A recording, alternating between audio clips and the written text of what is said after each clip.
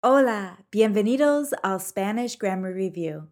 I'm Molly Martin, and this podcast comes to you from DocMolly.com, where you'll find interactive audio lessons that teach practical Spanish for healthcare and elsewhere. ¿Listos? Empecemos.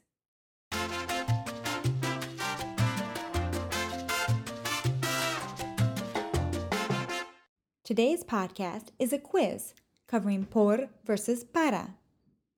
It kicks off the premium grammar series Por versus Para at DocMolly.com. For premium subscribers, the first audio lesson will focus on the uses of para. Then we'll cover por, and finally, we'll wrap things up with an audio lesson comparing the two prepositions. So depending on when you listen to this audio quiz, it will either serve as a preview or a review for the Por versus Para series at DocMolly.com. Alrighty then, let's begin the quiz. I will say a sentence, leaving a pause where either por or para belongs. Then I'll give you a moment before I say the answer. Número 1. Me voy Madrid en julio. Para. Me voy para Madrid en julio. We use para before destinations. Ojo.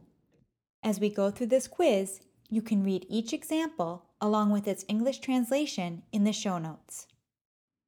Número 2. Este libro es mi hijo. Hoy es su cumpleaños. Para. Este libro es para mi hijo. Hoy es su cumpleaños. Here, para indicates a recipient. Número 3. Quiero viajar avión en lugar de barco. Por. Quiero viajar por avión en lugar de barco. Here, por indicates the means by which something occurs, in this case, the means of transportation. Número 4. Tengo mucho cariño mis hijos. Por. Tengo mucho cariño por mis hijos.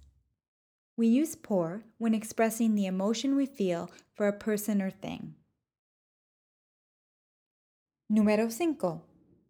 Estudio mucho sacar buenas notas. Para. Estudio mucho para sacar buenas notas. Here we use para to express an objective. Número 6. No lo hice. Falta de respeto. Por. No lo hice por falta de respeto. Here we are referring to the motivation of an action, so we use por. Número 7. Gracias. El regalo. Por. Gracias por el regalo. Here we use por to express an exchange. In this case, gratitude for something that was given to us. Número 8. Ella faltó a clase. Tener demasiado trabajo. Por. Ella faltó a clase por tener demasiado trabajo. Here again, we use por to express the motivation behind an action. Número 9. Cuando vaya a mi trabajo, voy a pasar la casa de María.